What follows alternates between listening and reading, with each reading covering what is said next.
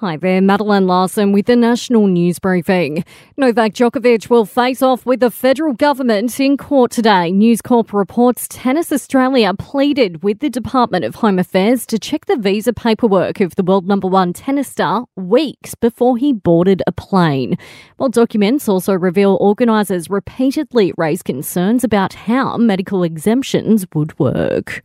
Young kids are eligible for a COVID vaccine from today. More than 2 million 5 to 11-year-olds can now roll up their sleeves in time for the new school year.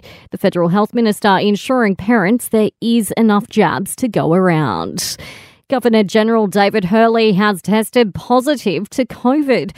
It comes after the Federal Treasurer confirmed he's contracted the virus last week, while the South Australian Premier is also isolating after his daughter tested positive. Tropical cyclone Tiffany is approaching the coast in far north Queensland. It's expected to hit today near Cape Melville as a Cat 2 system, with a warning stretching down to Cape Tribulation.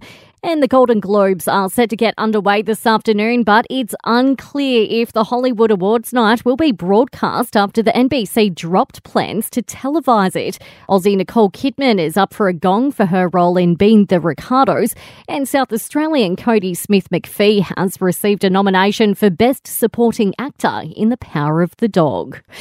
England has avoided any chances of an Ashes series whitewash after managing a draw in the fourth test in Sydney. Skipper Joe Root admits while it's not a win, it's a step in the right direction as they prepare for the fifth test in Hobart. The fight and the desire and the character shown today and throughout the 5 days has done that in a small way. And Aussie Ash Barty has won the Adelaide International, beating Eleanor Rybakina in straight sets.